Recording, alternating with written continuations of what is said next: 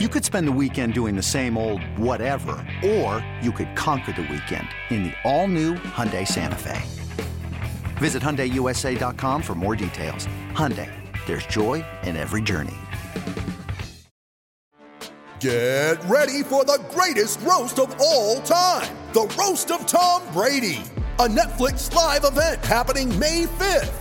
Hosted by Kevin Hart, the 7-time world champion gets his cleats held to the fire by famous friends and frenemies on an unforgettable night where everything is fair game. Tune in on May 5th at 5 p.m. Pacific time for the Roast of Tom Brady, live only on Netflix.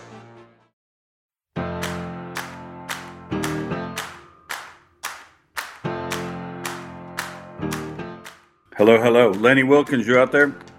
I'm here, Kenny. I'm here. I'm hearing you. Apologies. Thank you, Lenny. 1,000 apologies. As we start with Lenny Wilkens, we're only 56 minutes behind the scheduled time.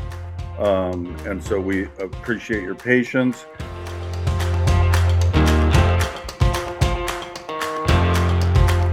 You know, usually it's me. I'm not even blaming you. I'm just blaming society for the technological problems we have. And it's making me, as we reflect on your amazing life and career, I kind of miss the old days, man. I grew up south of Seattle, and we had one phone with a cord. We had the one TV that didn't even always work. My grandma would have to slap it to watch her programs. We had the Sonics. We had the newspaper. We were doing just fine, you know, and then we added all this technology. Right, and that does change everything. Hey, before we talk about all the things I want to talk about with regard to basketball, primarily, obviously, and all the other good works you've done, congratulations are in order. Am I correct? 60 years of marriage? Did that just that's correct. That's correct, Kenny. Yeah. It's my wife says it's because I was on the road half of the time, but 60 years. That's Maryland, right? Yes. And that was in July, I believe. So, instead of basketball, how about just life advice? How did you pull that off for 60 years? Not a lot of people have that accomplishment. No, but, one of the most important things is communication. And it's the same in just about everything you do. And communication is so important. You got to talk to one another. You got to know what we're thinking, and how we make each other happy, stuff like that. And we've been blessed with 3 wonderful children. They turned out to be wonderful people, and I give her all the credit for that. It's and then you got to be active in something that she supports, and she supports me doing charitable things, being involved in the community, stuff like that. Yeah. So you were working a team. You were a team. Still are a team. Yes. Still are a team. Were there times? This might be a better question for her, actually. But you moved around a bit. You played in a bunch of places. You coached in a bunch of places, and it was like, were there times the call came in? This is the right deal for you, right? Professionally, you should take this job, or you should go to that team. But then you had to secondarily break it to her, or was it always with her and she would endorse it, then you'd decide it? Well, I don't think always, but once I started, she backed me. But give you, for instance, when I first got traded to Seattle, and I came out here, and I was here for 1 year, and then the general manager, they fired the coach, and they talked to me about being a player coach. And I told the general manager, I said, "You must be crazy," But then I said, "Let me think about it," So I went home and I talked to my wife, and I mentioned to her that they want me to be a player coach, and I think I'll do it. And she said, "You must be stupid or crazy." And she says, "I know you're not stupid." So you got to be crazy, But anyway, we pretty much agreed on a lot of things, and it's worked out. Am I correct? Was the coach who got fired, was that Al Bianchi, or do I have my timeline messed up? Who got fired to have you be the next coach as a player coach at that time? Yeah, it was Al Bianchi, who I knew. I had played against him, and but they wanted someone. I don't know. When I told the general manager he was crazy, he said to me, "Well, you run the team anyway." I don't know how he got that assumption, but you were the leader. You were the point guard. Right. So on Twitter, as we tape this on a Thursday in October, on Twitter just yesterday. In fact, it was Caesars, the people I do some work for. They put on Twitter. They said, "Who was your favorite player when you were age 10?" And I wrote Lenny Wilkens, and I'm interviewing him tomorrow. So for the people who haven't heard this story, I've only told it a million times. I was a little kid in South Seattle. You were this left-handed running hook point guard out of Providence, and I loved your play. I loved your style. I loved everything about you. And then all these years later, we become friends because I got involved with you and your foundation when you would throw the gala and the golf tournament up in Seattle, and that was benefiting the Odessa Brown Clinic, helping some kids in an underserved community get health care. You were involved in that cause well before it even became a true national issue. This big argument over the right to health care in America. What got you involved? What did you see that made you inclined to take that on as your mission? Well, a number of reasons. Back home, my mom, it was always tough on her. It wasn't easy. My dad passed away when I was 5 years old. But I had some role models who, besides my mother, there was a parish priest who was like a big brother. His name was Father Tom Mannion. And he was always encouraging and letting us know that we had to give back when we were in position to. And when my mother didn't like the guys or the people I was hanging out with, she would ask him to talk to me. And we used to call him Iron Hands because when he grabbed you by the shoulder, you couldn't get away. And he used to always have an expression that he said to me was like, who promised you? Did someone promise you life was going to be easy? And so that was always on my mind that, it's not easy, but you can make it if you try. And so with him encouraging me, and then I met Jackie Robinson, and I was a big baseball fan at that time. The Brooklyn Dodgers were huge in our community, and I got to meet Jackie Robinson, who was a fierce competitor, played with great intelligence, and he was always encouraging. So those were two guys that I looked up to, and then when I got traded to Seattle, I was in St. Louis first, and I used to work with a program called Shoes for Kids. We provided around Christmas time little things that these kids couldn't afford or didn't have. And so when I came to Seattle, I met two ladies who sort of adopted me and my wife.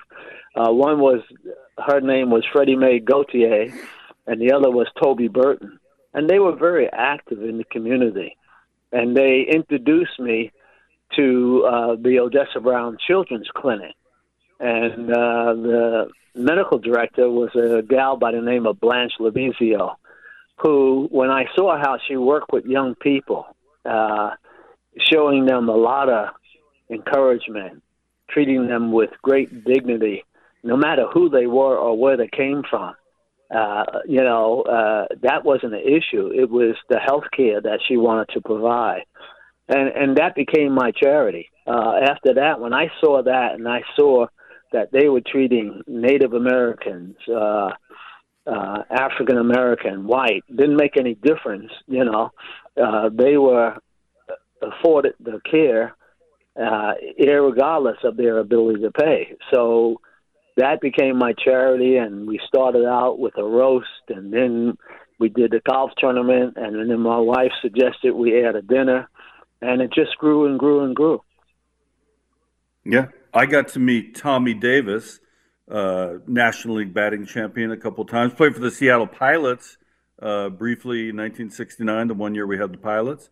And he was your good friend growing up in Brooklyn. And if I have the story right, he was very influential in you sticking with basketball and believing in yourself to go and make the effort. Take us through your high school years and how Tommy Davis impacted you there.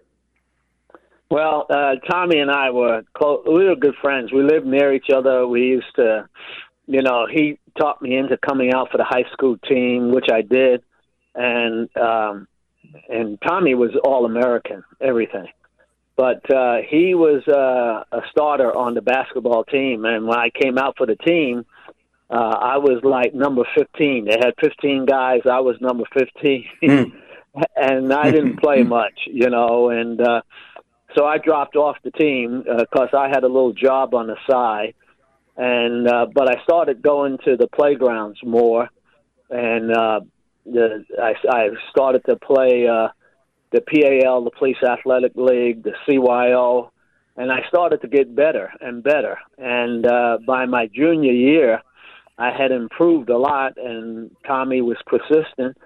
So I went out for the team my junior year and made the starting five. And wow, but we had a great coach, and he was very encouraging, even though I hadn't played much. He said I had great court vision. I didn't know what he was talking about at the time, but later on I began to understand. And so I kind of slipped away from baseball and went more to basketball, although I still watched baseball. In fact, I didn't see my first pro basketball until my senior year in college, but I had seen a lot of baseball games.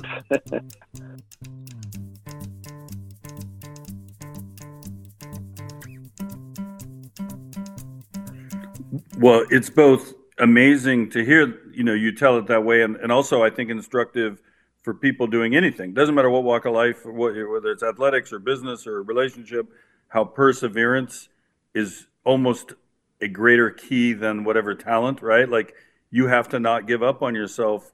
But it's just funny to see that you, way back when, you're 16, 17, whatever you were, kind of had a crossroads, and with the encouragement of somebody and the improvement, and then you end up being, 3-time Hall of Fame basketball guy some years later. And do you ever reflect on that? Like, it could have gone a different way?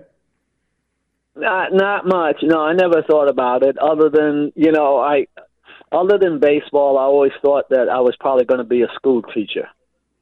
So I was always impressed with the teachers I had, especially one in high school who was a history teacher, and he made you feel like you were right there when things were happening, and that's a gift, And I always thought, wow, so I thought possibly I might be a school teacher, but, in many ways, being involved in sports and being a coach, you're teaching. Yeah, no, you absolutely were and continue to be a teacher, just in a different way maybe than you had predicted. How did you get from there in Brooklyn to Providence, and how was the choice made that Providence would be the best choice for you? Well, like I said, I only played a half a year high school ball. I had gotten skipped once and skipped a grade, and so I graduated a half a year in the middle of the school year. I graduated and so no one really saw me play, but the priest friend who was like a big brother wrote to Providence College and talked to the coach, wrote him a letter, and recommended that they watch me play or come see me. And because they knew that I couldn't afford to go to pay for college, but he felt I deserved a scholarship. So Joe Mullaney, who was the coach of Providence, came down to see Boys High play, the high school I went to. But I wasn't playing because my class had graduated. But he gave me a brochure. So I filled it out and mailed it in. And that summer, I was eligible to play in some of the high school tournaments. So I played for a team called the Flushing YMCA. and we played against all the other teams that were in the league were mostly, high school All-Americans. And we won the tournament. I was the MVP of the tournament. And Joe Mullaney, who was the coach of Providence, his dad was at the game. And he said, this can't be the same kid that wants to go to Providence. So after that, they called me and talked to me and said that my grades were good and I would get a full scholarship. So I went to Providence. And we had a hell of a freshman team, Kenny. We were undefeated. We were 23-0. Man, but that's, things quickly accelerated because not too long after that, you get drafted into the NBA and everybody who knows you're basketball playing and you're coaching think, oh, this guy had it easy, because you had such great success. Not everybody knows the backstory where there was this one school. You had to fill out a pamphlet. Somebody had to notice you over a summer game or two. That's a pretty quick ascendancy to end up accomplishing what you ultimately did. Well, it wasn't easy. And, they sent a scout up to Providence to talk to me about, because I was drafted by the St. Louis Hawks, who I had never seen a pro game. I didn't watch. I watched baseball. I didn't watch basketball. And so one of my friends my teammate who lived in Boston, the Celtics were playing the Hawks for the championship. And he said, well, why don't you see if you can get tickets to the game? So I asked the scout about it. And he took us to the Boston Celtic, St. Louis Hawk game. And so I watched the Hawk players, the St. Louis Hawks players, their guards. And I thought I was as good as they were, And so I decided that I would try to play in the pro level. So we agreed to a contract, and I went out to St. Louis, Wow. Well, eventually you came out to Seattle. I heard you speak in Seattle just a few weeks ago. You and I were both at a fundraiser, and you were saying, kind of came, kicking and screaming, then quickly like, oh, I kind of like this place. And you never left, right? Other than when you went and coached elsewhere. But Seattle was kind of your home base and is now. I remember, because I'm now, I think maybe grade school and the junior high, when you're starting to really become a star and a star for the Sonics, and they traded you to Cleveland for Butch Beard. And I can't tell you how, as a little, and so many of my friends, because we revered these Sonic players, and you in particular, how much and how hard that hit us.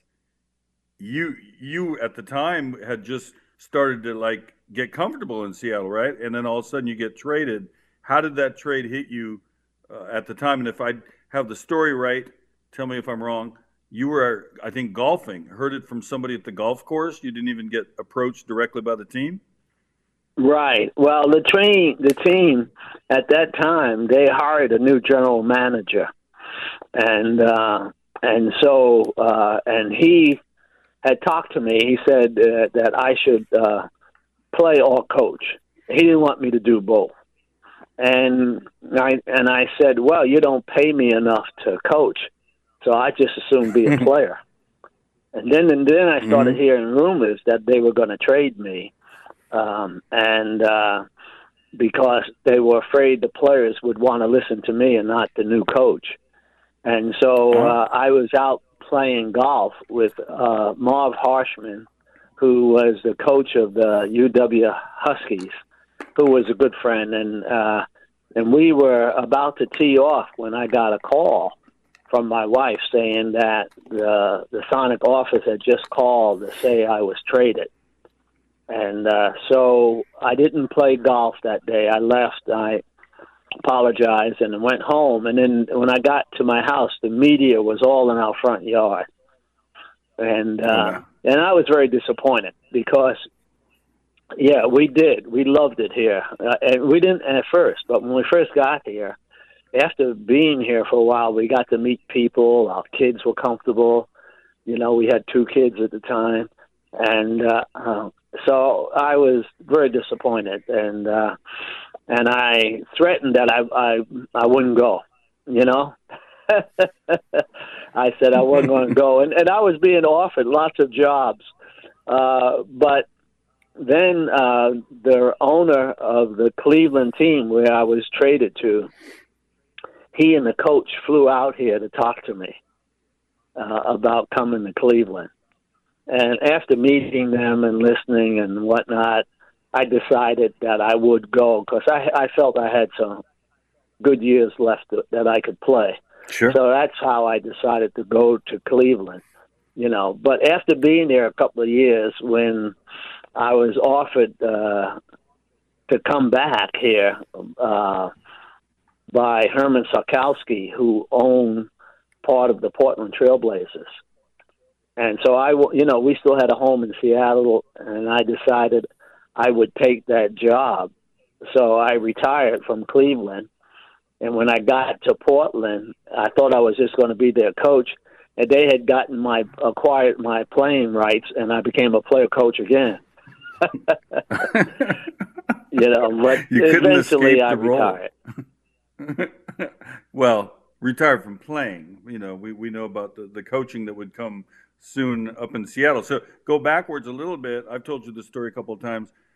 You came as a Cleveland player to play back in Seattle. You know, this is your return game. The place, I got sold out. I'm only like 12 years old, and we didn't have enough money to buy from the scalpers. The game was sold out, and we only had 10 or 20 bucks on us, and the tickets were too high. So we just like messed around the Seattle Center. I went on the Space Needle. I think I threw a T-shirt off the Space Needle in protest, thinking people would understand. I don't know if I conveyed my protest the right way, but the crowd cheered for you the whole game. And I think, did Cleveland win the game? I think you did, but I can't swear to it. But I know the crowd was totally on your side, giving you the appreciation you deserved as you came back for a different team. Kenny, it was incredible. And if you talk about memorable moments, that was incredible because my wife didn't want to come to the game, and so our friends talked her into coming to the game, and they would sit with her, you know. But when we got there, right from the beginning, there were signs everywhere saying, "This is Lenny's country," and they cheered. And when I was introduced, they had to stop the ovation so we could start the game. It was incredible, and they cheered the whole game long. And that was the first time Cleveland ever beat Seattle, and we won the game. It was just an incredible highlight. I've never experienced anything like that. It was unbelievable, and it was just amazing.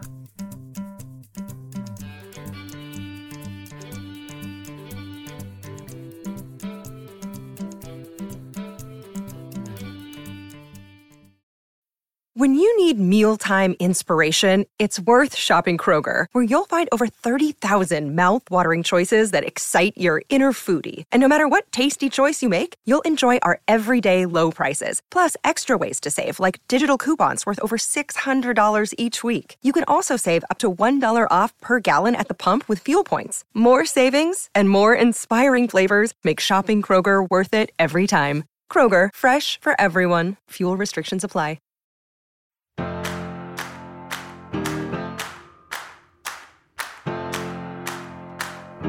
Good news is you eventually did come back to Seattle as the head coach. First, were you the assistant, then you took over for Hopkins? Is that what it was? Where we had a slow start and you elevated up to be the head coach the year we would eventually lose to the Bullets, now the Wizards, in 78, correct? Yeah, correct. What happened was that that summer when I was in Seattle, I was at a dinner, and the owner of the Sonics kept following me around all night long, wanting me to come back to Seattle, and I had I had worked for CBS that year doing color commentating because after a year or two with Portland, I left, but my home was in Seattle, so the owner talked to me. So I came back. I was in the front office. I was assistant general manager, director of player personnel. And they had a trade going on when I accepted the job, and I blocked the trade. They wanted to trade Fred Brown, and I said it was a bad trade, because they were trying to trade him to the Lakers for a player. I can't remember the player's name. He was okay, but he wasn't. Fred could really shoot the ball. Sure. And I said, we can't give up on Fred. I said that no. So they listened. I blocked the trade, and then I made a trade. I traded Tom Burleson to Denver for Paul Silas and Marvin Webster. And then I also traded, there was a free agent, Gus Williams, with Golden State. And all we had to do was pay his deferred income because they didn't want to re-sign. And when I found out it was only $70,000, his deferred income, I told Sam I was going to do it. And he said, okay, if you feel it's right. And I said, yeah. I said, we'll never get another player like that. So I got Gus Williams, and now I got Paul Silas and Marvin Webster, Fred Brown, and and Slick was on that team and everybody. And but I was in the front office, and I promised Sam I would not interfere with the coaching going on. And they got off to a terrible start. I was at a restaurant opening one evening. I didn't go to the game, and they lost that game, and the Sonics were 5-15. And so when I got home, the babysitter said that the owner had called 3 times, and the general manager called 3 times. So I finally called the general manager, and he said the owner wanted a change right now. And the team had already left town because they went to Denver. And so I said that we can talk in the morning. And the next morning I talked with them. And that night they lost to Denver. And the Denver general manager said they were the worst team in the league. Carl Scheer made that quote. And now Sam really he was fired up. He wanted to make a change right now. So I said, well, I can get to Kansas City. So Zolly Bolchak, the general manager, and I fly to Kansas City, and we get there, and Zolly relieves Bob Hopkins of his job, of the coaching job, and he seemed relieved to me, but I didn't say a word. And after the change was made, I called a meeting of the team, and I told them that I thought we could be better, that it would take a little time, but that it would be important to go out tonight and play as hard as we could against Kansas City, and then we would have 2-3 days off in Boston where we could tweak a few things. And the players seemed happy and relieved, because by now they were 5-17, and we win that game by 1 point, and then we go to Boston, and I change the starting lineup. I tell the guys why I'm changing the starting lineup, that I thought we would be better using guys in different positions, and they all seemed to be okay, and because they were starting Fred Brown and Slick as the 2 guards. And Fred was fine with coming off the bench. Slick wasn't real happy, but he put up with it, And so we win 10 straight after that. And wow. And we turned it around, and we got to the playoffs. We got to the finals, and we lost that game, and the next year I felt real good about it, and we won the championship. Yeah, no, I mean now I'm in college, so I saw we lost to the Bullets in the '78 finals. I was in JC, then down at UNLV the next year where we win the whole thing. We left out a couple of good names. We were appealing through. Remember, there's John Johnson, the small forward. Dennis Johnson, of course, standout guard. You had the amazing 3-guard offense. You had Gus and DJ and Fred Brown coming off the bench to shoot the ball. Sigma was fairly new, right? Jack Sigma coming in, up and down, and they played such a defensive game, right? You had a great assistant coach who was helping run the defense. That was instrumental in what you guys did to come back and get back into the title. Yeah, Les Harbager. Yeah, my JJ and I had played together in Cleveland. So I got him for a second-round pick from Portland. And wow. And I used to tell Gus and Dennis and them, I said, if JJ gets the ball, you guys take off. Of course, he was like a point forward. I mean, he could handle the ball, and I said, he'll find you. So just take off and go. And they did. It was, I mean, it was a lot of moves we made. Sam allowed me to, make the trade for Gus, to acquire JJ for a second-round pick, to trade for Marvin Webster, and then, of course, we didn't have Marvin that next year because he was such a valuable talent. The New York Knicks signed him for a big chunk of money. And but at that time, they had to sort of give you compensation. And so I took Lonnie Shelton because I had seen him play at Oregon. And so we got Lonnie Shelton. And then Jack was the Sonics had scouted Jack, but then they were changing their mind, and I talked them out of it because I had seen Jack play in the NAIA. And, he rebounded, he could score, his free throws were good. And I kept telling them that he was going to be a good player. So when I drafted him, the headlines in the Seattle Times was Jack who, and then we didn't get him signed until late in the summer, and he came to the summer league, and his first game was against Moses Malone. Well, Moses ate everybody up. I mean, and he scored like 40 on Jack in that game. And Sam, the owner, said, "Who picked him?" And everybody pointed to me.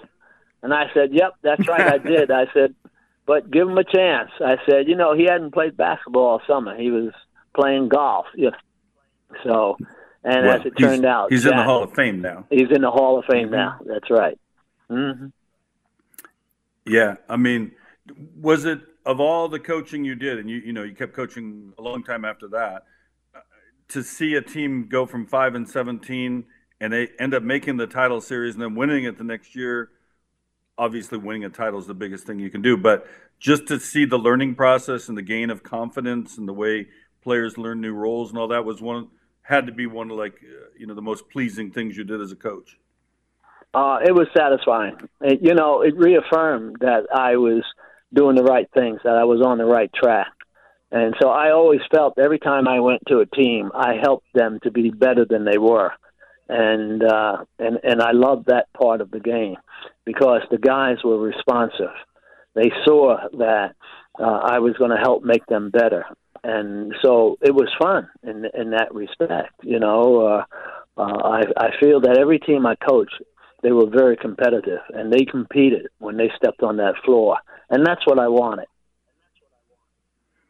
The next year is when the Lakers, right? The Lakers kind of come into their own down there, and you're still a rival with them, still playing them tough, but they went on a good long run with Kareem and Irvin Johnson and James Worthy and all that. And you traded in kind of you'll know the dates better than I, you traded away Dennis Johnson for Paul Westphal. Why did you do that? Well, Dennis wanted out. I couldn't get Sam to redo his contract. Sam just refused, and Dennis was very unhappy, and he almost cost us to lose in a playoff game because he just was an unhappy camper. And I knew why, because he had gotten the MVP award in the playoffs, and he deserved a better contract. But Sam just refused, and so he wanted out. So the only the trade that we could make that we thought was going to be a good trade was Paul Westphal. And we traded him to Phoenix for Paul Westphal. Well, Paul came and he got hurt, and and he had some issues himself, but he was hurt most of the year. And now Dennis with Phoenix, they were going downhill as well.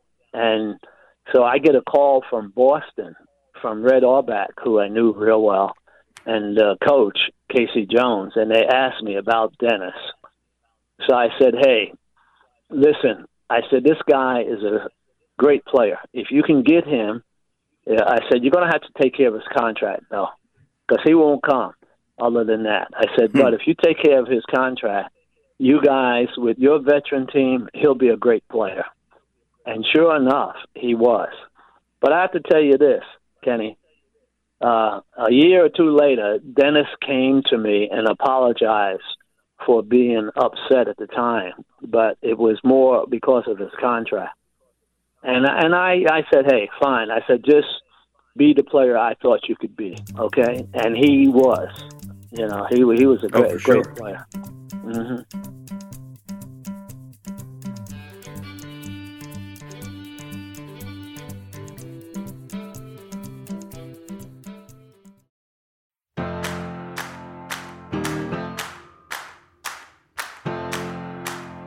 You talked about having your own children, but in a sense, don't you feel like you have several hundred children at this point, right? I'm sure you're still in contact with many, or they come to you advice, and explain that relationship through the years and the loyalties that you get, you receive towards you, and also that you have toward them.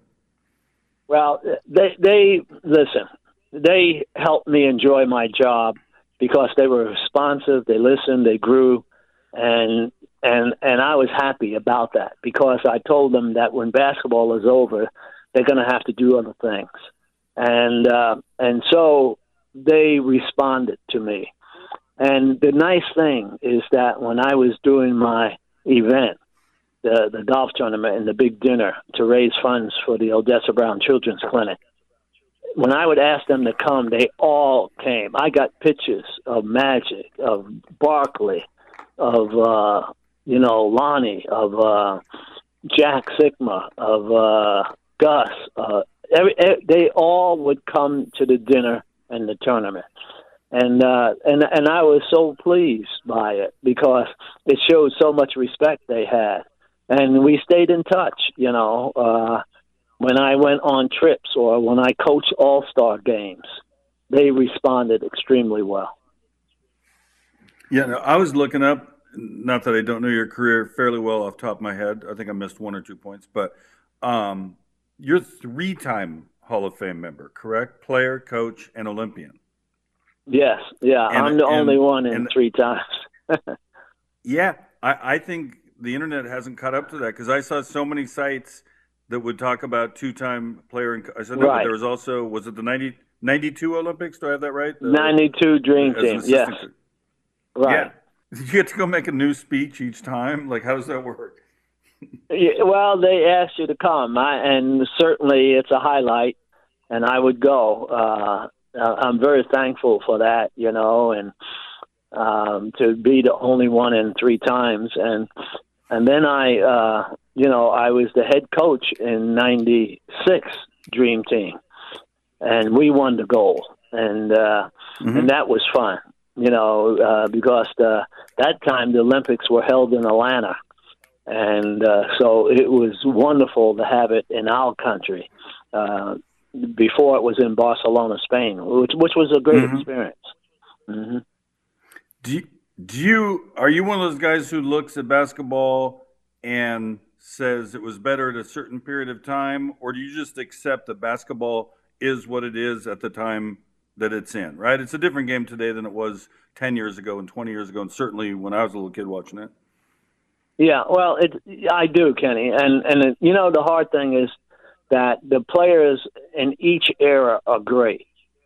They're allowed to do more things in different eras, Back then, we had to pass. We had to play defense. We had to rebound. You had to do all those things. And today, it's more scoring than anything. But they're still great athletes. And it's no easy thing to win a championship. So you got to give them credit. Yeah, I mean, it's hard because you could grab a player from the 1960s and how would he possibly compete? It's like, well, maybe he would. Maybe we just don't know because you can never do the control test, right? I mean, I think Wilt Chamberlain would do just fine today, right? Like there's all sorts of players through the decades that would transfer over to any decade. Exactly. Yes, that's for sure. Would you have developed your 3-point shot by now? You were more passer and little left-handed running hook. You had a good jump shot for sure, but would you have wanted to back out and be launching, like Steph Curry does? Well, it's hard to say. I mean, I knew that I could get to the basket. I don't care who was guarding me. I could get by them. And I felt that by doing so, I was able to score or get my teammate an easy shot. So to me, it's whatever makes you effective. And so I think that probably would have shot more threes. But I liked what I was doing at the time, and I could do it well, and so I did it. How disappointed were you when you saw the Sonics depart and head to Oklahoma City? From my perspective, I was way out in Connecticut, working at ESPN and watching it from a distance, and I kept thinking, oh, somebody's going to come in and, this is not going to happen. There's no way that's going to happen. And then sure enough, they sold it to people who don't live in Seattle. They gave it a couple of years. They didn't get the gym they wanted, and they took off. But it was just stunning. It still is, in a way. Almost unbelievable that we don't have an NBA team there. Well, I was in the front office for a little bit during that time. I had come back. I had stopped coaching back east. And I was in the front office, and I could see what was happening. And I didn't think it should happen. I didn't think we marketed the way we should have, the team. But they didn't want to listen to me. Now, the only time they listened to me is when I was asked to go back to New York for the draft, the lotto pick. And I got the second pick. And I knew that Portland was taking the kid from Ohio State. They had the first pick. So I told our people in Seattle that we were going to get the best pick in the draft, and that was Kevin Durant. I said he could play 2-3 positions right now. And so when they had the draft, they wouldn't let me or the team doctor sit in the room with the owner. I mean, it was I could. And he was upset, and I was upset, too, because I knew he wanted to move the franchise, and I was not a part of it. I wasn't going. And I wasn't going to Kansas, to Oklahoma City. So when after that, I just resigned. I said, I don't want to be part of that because that's not fair. I said, we got a legacy in Seattle. If done right, we can make this a better franchise. It has a legacy, and the little they did a little rebuild job. All they did was add some seats. They did a very poor job of redoing the Coliseum, and so I resigned and didn't want any part of it. And they moved, and I think it was to the detriment. Oklahoma City hasn't done anything. I mean, they competed, but they haven't done anything. And I think that with our legacy, the Sonics should have never been sold. Yeah. Well, now you talked about the rebuild. For those who don't follow, we had the Coliseum, which was built for the World's Fair way back in '62, I think it was. And then they threw some seats in and maybe threw in a couple luxury boxes. But now the new joint, the Climate Pledge Arena on the same grounds, is absolutely world class, right? We have the Storm; they're doing great. We got the Kraken; they throw concerts. I mean, it's ready for an NBA team. What do you think it's going to take to actually make that happen? Because I keep hearing the hints. I thought Silver, the commissioner, a couple years ago kind of more than strongly hinted. Then all of a sudden there's a bit of a pullback. So I don't really know why there's any more delay when clearly there's enough players. The international game is so good, we could throw together a couple more teams and not dilute the league, I think. Yeah, there's no excuse now. Todd Lewicki and his group, they redid the arena. It's called Climate Pledge Arena. It's beautiful. I've been there to see the Kraken play. I saw the Storm play, and I was there for an exhibition game between Portland and the Clippers. And it had well over 18,000 people, and they were going nuts. So, hey, it's ready. There's no excuse, and I'm hoping that it happens soon.